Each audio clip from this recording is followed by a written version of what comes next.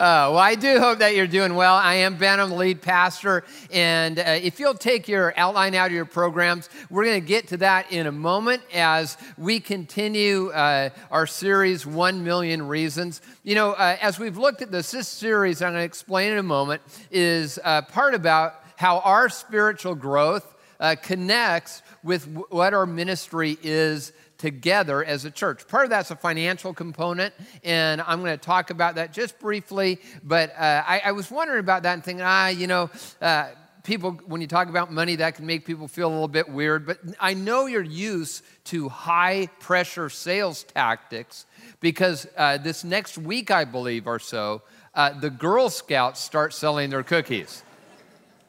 And I'll tell you, have you ever tried to get away from one of those Girl Scouts?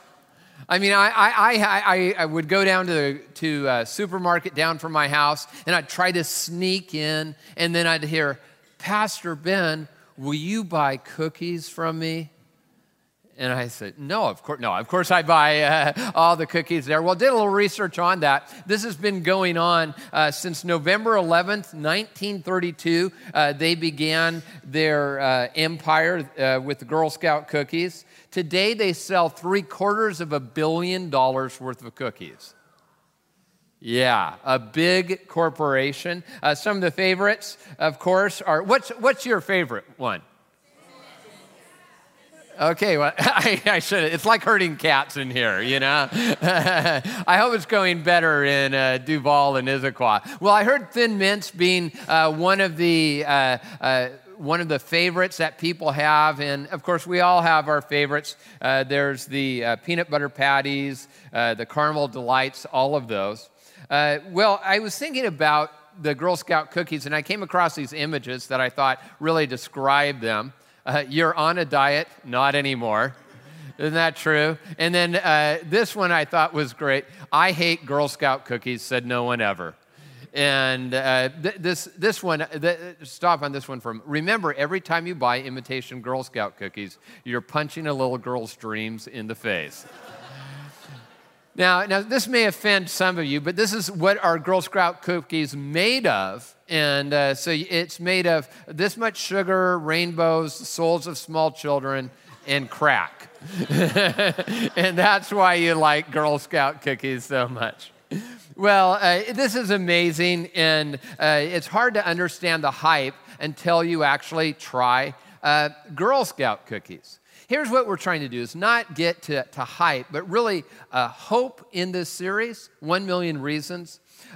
I came up with the name 1 Million Reasons because 1 million is the number of people in the Seattle East Side area who are living life apart from Jesus Christ. It doesn't mean necessarily they're people who are dumb or bad. In fact, one of our missions is to reach people who are smart but just irreligious. But they're living life apart from what God has for them, at very best, which is known in Jesus Christ. And so we've been looking at what does it mean for us to grow in our faith, and what does it mean for us to partner with God on that mission. See, our goal is to change that number, is that there wouldn't be 1 million people living apart from Jesus Christ anymore. Well, we're going to look at what it means to be a difference maker, and that's really the core of the message today. But I want to take care of a few housekeeping items before that. Next week, I'm wrapping up this series, and as part of the series was us really letting our intentions be known when it comes to financial commitment. If this is your first week here, then you probably are not up to speed. What we're doing is we're really eliminating all special offerings as a church. We're just saying, hey, what would my giving be over the next 2 years? And maybe if you have a next right step in that. In fact, we've had this chart again and again where you'd say, hey, maybe I've never given anything before. I'd be a first-time giver. I've given inconsistently. I'm going to be an intentional giver. You know, I've been intentional but haven't tithed, and I don't have time to explain all of what that means, but it's just that you're a percentage giver. Tithe actually means my first tenth to God. And then beyond that, extravagant. And so whatever that would mean, that this would be a time where you would take your next right step in that area of your life. And so next weekend, we're going to begin to receive intention cards. We've actually received some. I told you not to turn them in last week, but many of you don't listen to me, I've discovered, and which is great. I mean, you're saying, okay, my intention, I'm going to, you just want to beat everyone else to the punch. And if you're going to be out of town next week, like I said, next week we'll begin. We're hoping most come in next week, but that'll be the begin. I'm sure some will come in this weekend. You might be gone, and then in subsequent as well. And that really is one, a faith step for you. It helps us accomplish a mission God called us to. It's really about us going in new areas of mission and ministry and planning with that as well. And so it's really important, and I could explain all the reasons if you want to talk to me about it sometime. But it is a significant step. I was reminded of this at our volunteer appreciation on Friday night. So by the way, when we throw a party, we spare no expense when it comes to food. We brought in Chick-fil-A. And we brought in. And in fact, I was there and I got a picture with the Chick-fil-A cow. Yeah, there's my wife looks awesome. I look like I've been on drugs or something like that. And so as I was there at the volunteer appreciation party, one of the people who is actually a retired person was describing, and she said, thank you for the tithe challenge you gave. And this was one I gave a number of years ago. She said, it was at a point when things were really in transition in my life. I lost my job and just a bunch of things had happened. But I decided to trust God with this area of my life. And it brought incredible blessings. And what she was describing in particular is that it brought peace and helped her to grow in her faith, that it was spiritually transformational. And so that's what my hope is during this whole season as we make our intentions. And, I know some of you get, weirded out when people talk about money. I don't at all. It's not just because I'm Jewish. And so it's because I believe when God gets hold of that part of our lives, it's really a significant in our spiritual growth, not to mention the mission that we share together.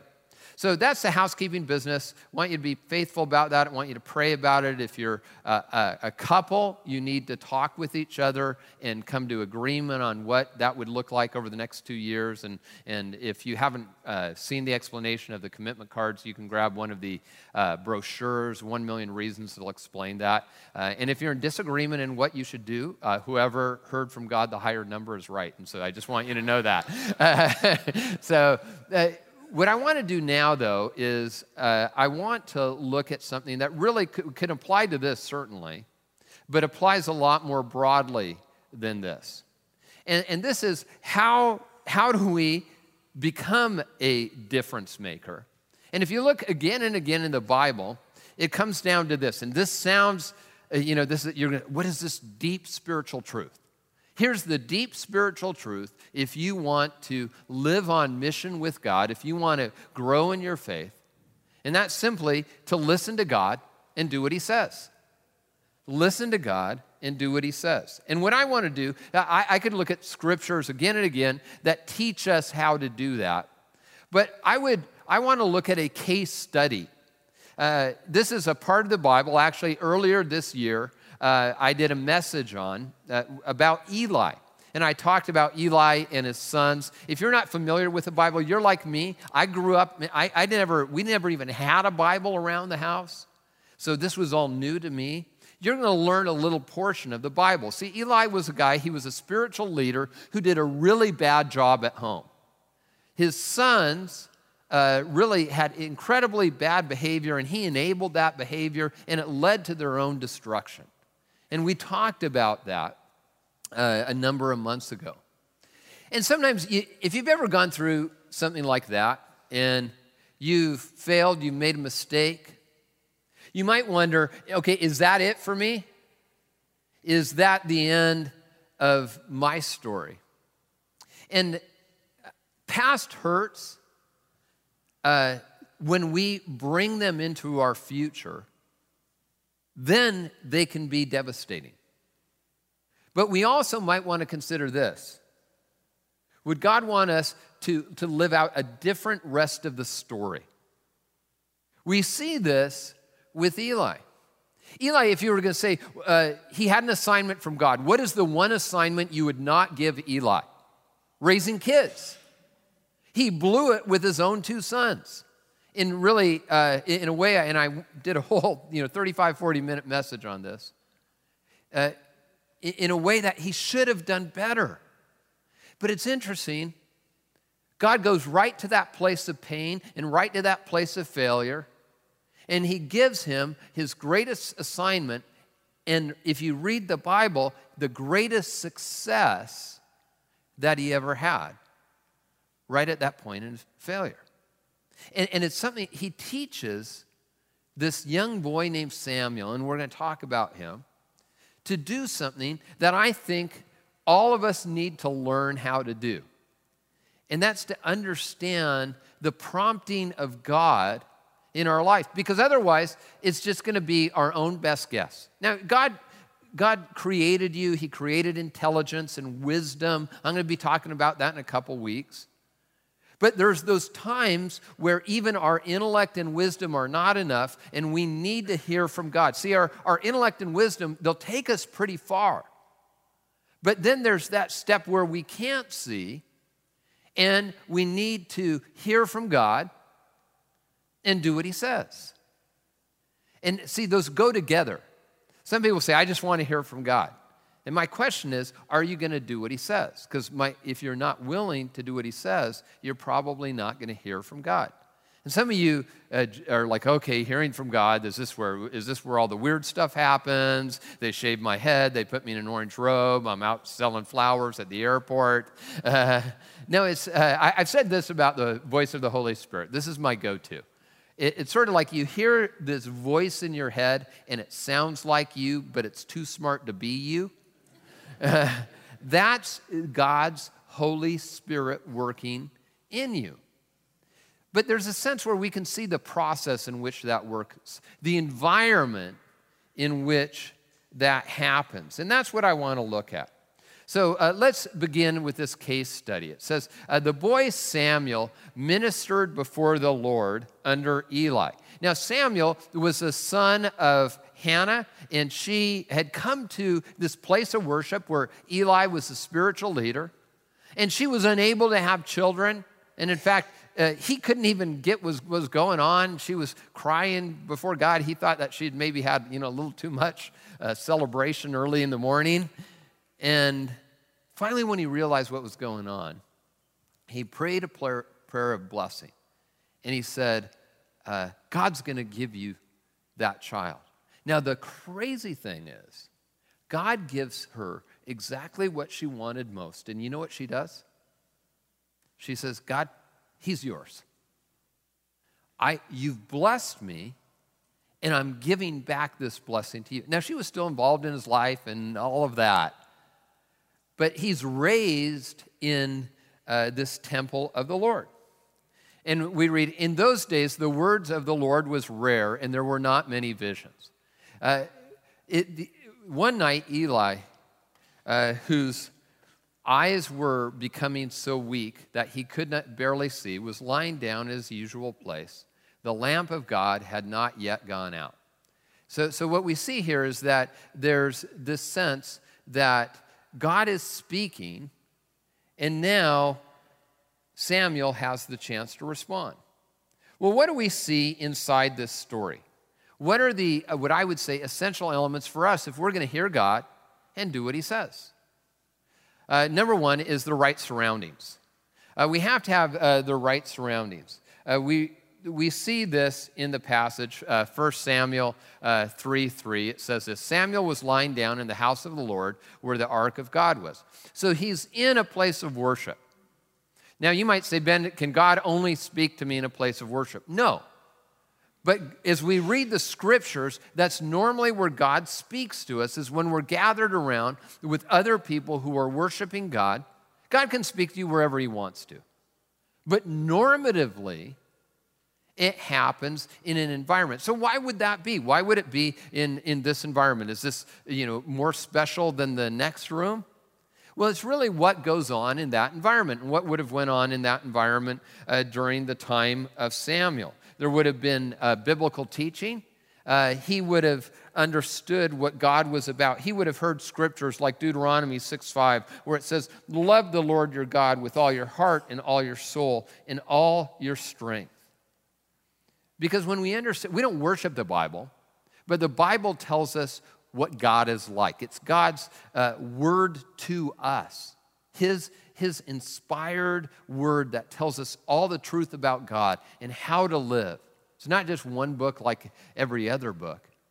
That God has specifically inspired it, not as I said, so we would worship it, so we would know Him better. There would have been authentic worship, a sense of surrender to God. There would have been honest prayer. And in fact, this was modeled by Samuel's mom, where she had come to God and she said, God, my heart is broken. Will you meet me? There would have been sacrificial giving. In the temple, he would have saw people coming and giving their very best to God. Now, I know for me, I'm a math person. How many of you are math people? Yeah, I'm a math person. It's funny, I talk a lot for a living, but when I went to school and took my SATs and all of that, I always did a little bit better in math. In fact, the staff here at the church, they'll give me, hey, I have this great idea, and I cannot hear the idea until they tell me how much. And then I can hear the idea. So if you have an idea, you got to tell me how much, because I'm not listening until you tell me how much the idea is. I joke with my wife. My wife is definitely a math person, except her math is a little bit different than mine. So when she goes shopping, she'll come back and I'll say, hey, how much was that stuff? And she'll go, oh, it was great. It was 30% off. And I'm like, what does that mean? She says, that means it was a good deal. So for me, I'm a math person, and so I'm always looking at God, where are you stretching me in this? And that's, again, why we're doing those intention cards. And then there's expectant faith. We see this again in the life of Samuel. He probably learned this from his mom, Hannah, where he was expecting but not knowing what God's voice would be like. Isn't it interesting how we can be like that? Is that we expect we have this assignment to do, but we're always not sure, or we may not be sure sometimes, how to hear that. And that's really what he learns from his mentor. And that's what we really get to in the next point, is strategic relationships. That strategic relationships are an important part of this. We all need relationships of people who are looking out for us, people who are helping us. I went to visit my daughter. My youngest daughter works at Emerald City Smoothie in Redmond, and she will work there in the morning, and every once in a while I'll be down in that area, and I'll say hi to her, bring her breakfast, or we'll talk about something. So I went down this last week, and as I went in the store, she was with a customer, and so I sort of looked around a little bit, realized she was going to be making a smoothie or two, and so I just went out in my car till the customer left. Well, I went back in. That customer was done sitting at the counter. There's another customer.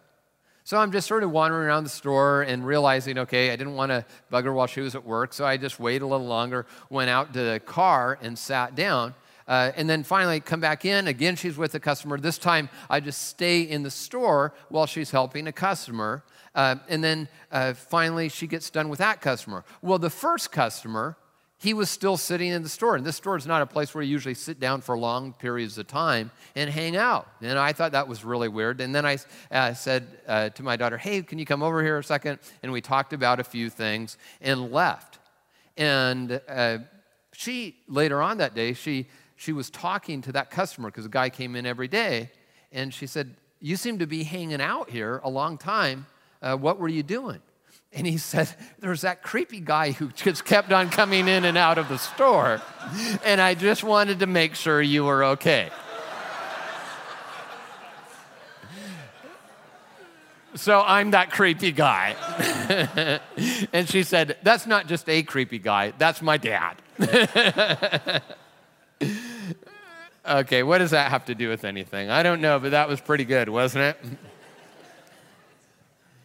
Let me be a little serious with you for a moment. Who's looking out for you? Who's looking out for you in your walk with Jesus Christ? Who's looking out for you spiritually and in every other way? Is there someone who you say, they're going to bat for me? They're praying for me. And I'm not talking just about your grandma. I mean, we love grandmas too. Is there like a friend, someone around there who you say, there's the verse in the Bible in Proverbs 17, it says, as iron sharpens iron, so one person sharpens another. Who's helping you be sharp in your spiritual life? God uses people again and again and again. And you might say, well, God doesn't have to use people, but that's pretty much the way he does it throughout society, throughout the Scripture. And so one of the things that we do this time of year is we launch our growth groups. And growth groups, and they study books of the Bible, what we're doing, they can be recovery groups, divorce care, grief share, addiction. We have marriage, a big marriage class, parenting, financial. I mean, you name it. There's over 100 groups. We're just opening up this weekend, and already a third are full. So you want to sign up. So they're a relational environment where spiritual growth happens. And so if you want spiritual growth to happen, I'd love for to say, all you need for spiritual growth is just to come and sit at the feet of Pastor Ben. What we need is someone else in our life who's going to be our champion, who's looking out for us. Because we don't get it naturally.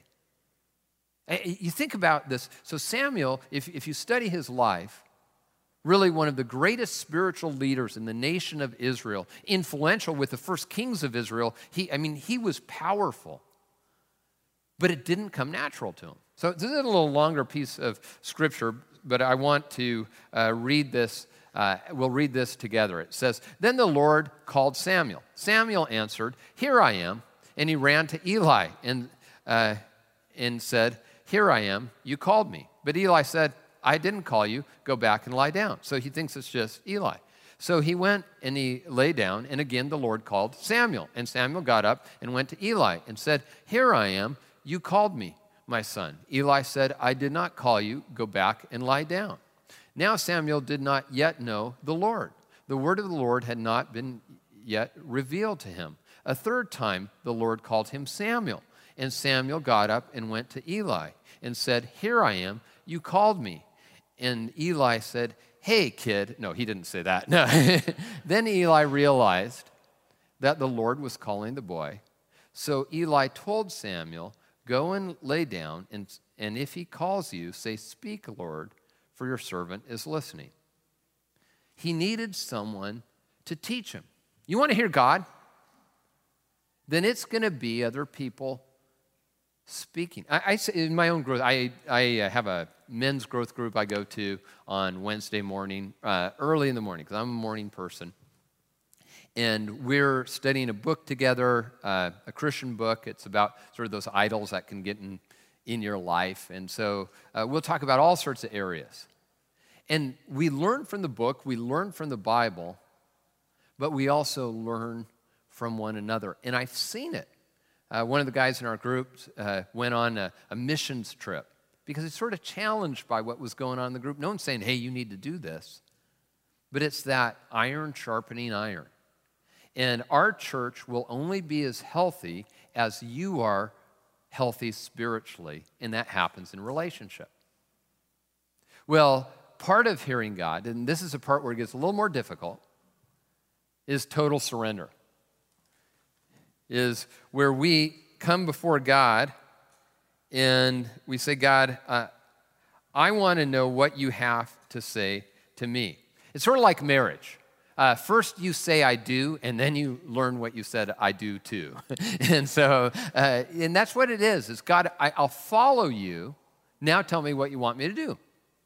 We've said this here as a church, is that we say yes to God before we even know what the question is. And you say, well, that doesn't make any sense. Well, in God's economy, it does. Because if we're evaluating God, saying, God, tell me what to do, and I'll tell you if you're worth following, then we're not going to do it. And I don't know if God is going to really want to, because he doesn't operate like that. He's God. But if we say, God, I'm scared to death, but I give you my yes. Now tell me what you want me to do, God. Now that puts us in a completely different position. So we read, the Lord came and stood there calling, as other times, Samuel, Samuel.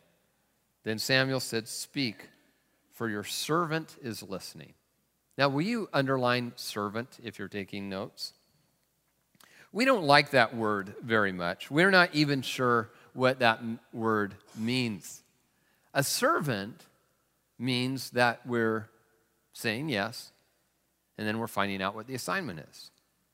We're there to serve. I mean, any of you were like a waiter or busboy or waitress ever in your life? Any of you did that? Yeah, I did that too. Evidently, the definitions have changed a little bit since I was a waiter and a busboy. I was at a meeting. I'm part of this group that oversees this group of churches in Seattle. It was on Queen Anne Hill, and as I was going there, I was going by Fremont. I used to live in Fremont, which, by the way, don't make any judgments because I used to live in Fremont. But I used to, and they have all these great little hipster restaurants there.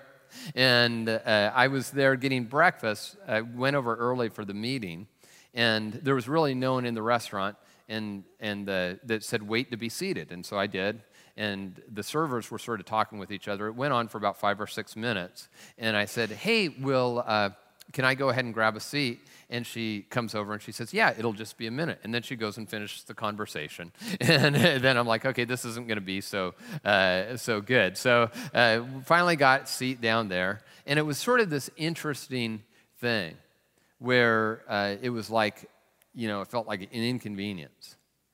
And have you ever thought about that? Have you ever been in a place where you're serving and you say, God, I'm really willing to serve you? But then you're saying, God, you're sort of inconveniencing me. When it comes to ministry, we had our volunteer appreciation. A lot of people serving God, saying, God, I'm going to serve you. But it's not saying, God, I'm going to serve you and it's an inconvenience, but I'm going to serve you because you're worth it. We talked about finances. God, I'm going to give to you because I guess I should. No, because, God, you're worthy of it.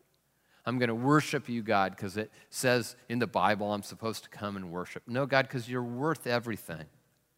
And I'm declaring your worth.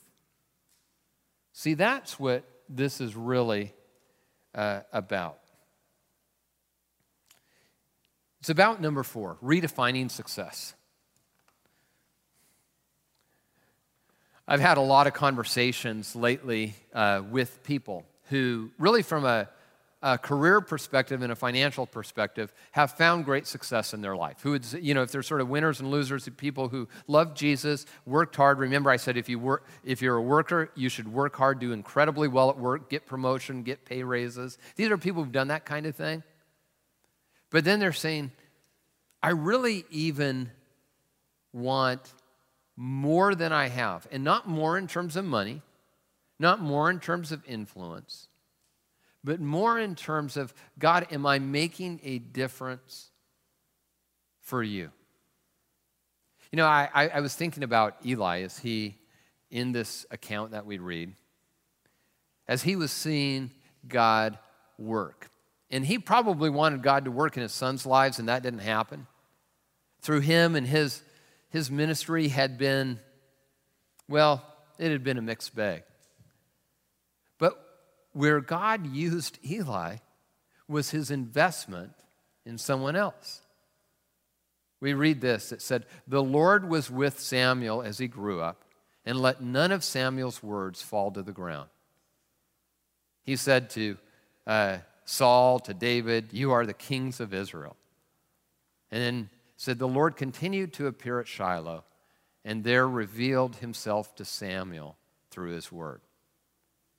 See, because of the investment that Eli had made, because of the openness, that Samuel had, he came to the point where it was no longer a mystery if God was speaking to him. He had developed an intimacy of relationship where it was normal to get that sense that God was there and God was speaking to him. So how are we a difference maker? We listen to God and we do what he says.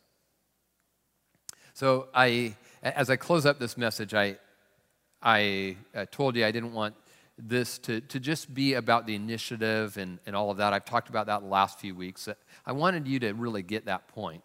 But I know there's a crossover with this of how do we listen to God, especially with the financial part of 1 million reasons. And I don't want to tell you, I thought it would be better to let other people tell you. See, there's a number of people who, as I've said, who have made advance intention cards and commitments. And I just thought it would be good for those of you who are here. By the way, if you're a guest here, this is church family business. You get to just hang out, relax. When the offering comes by, just take out a few bucks. And no, don't do that. The ushers will slap your hands. But this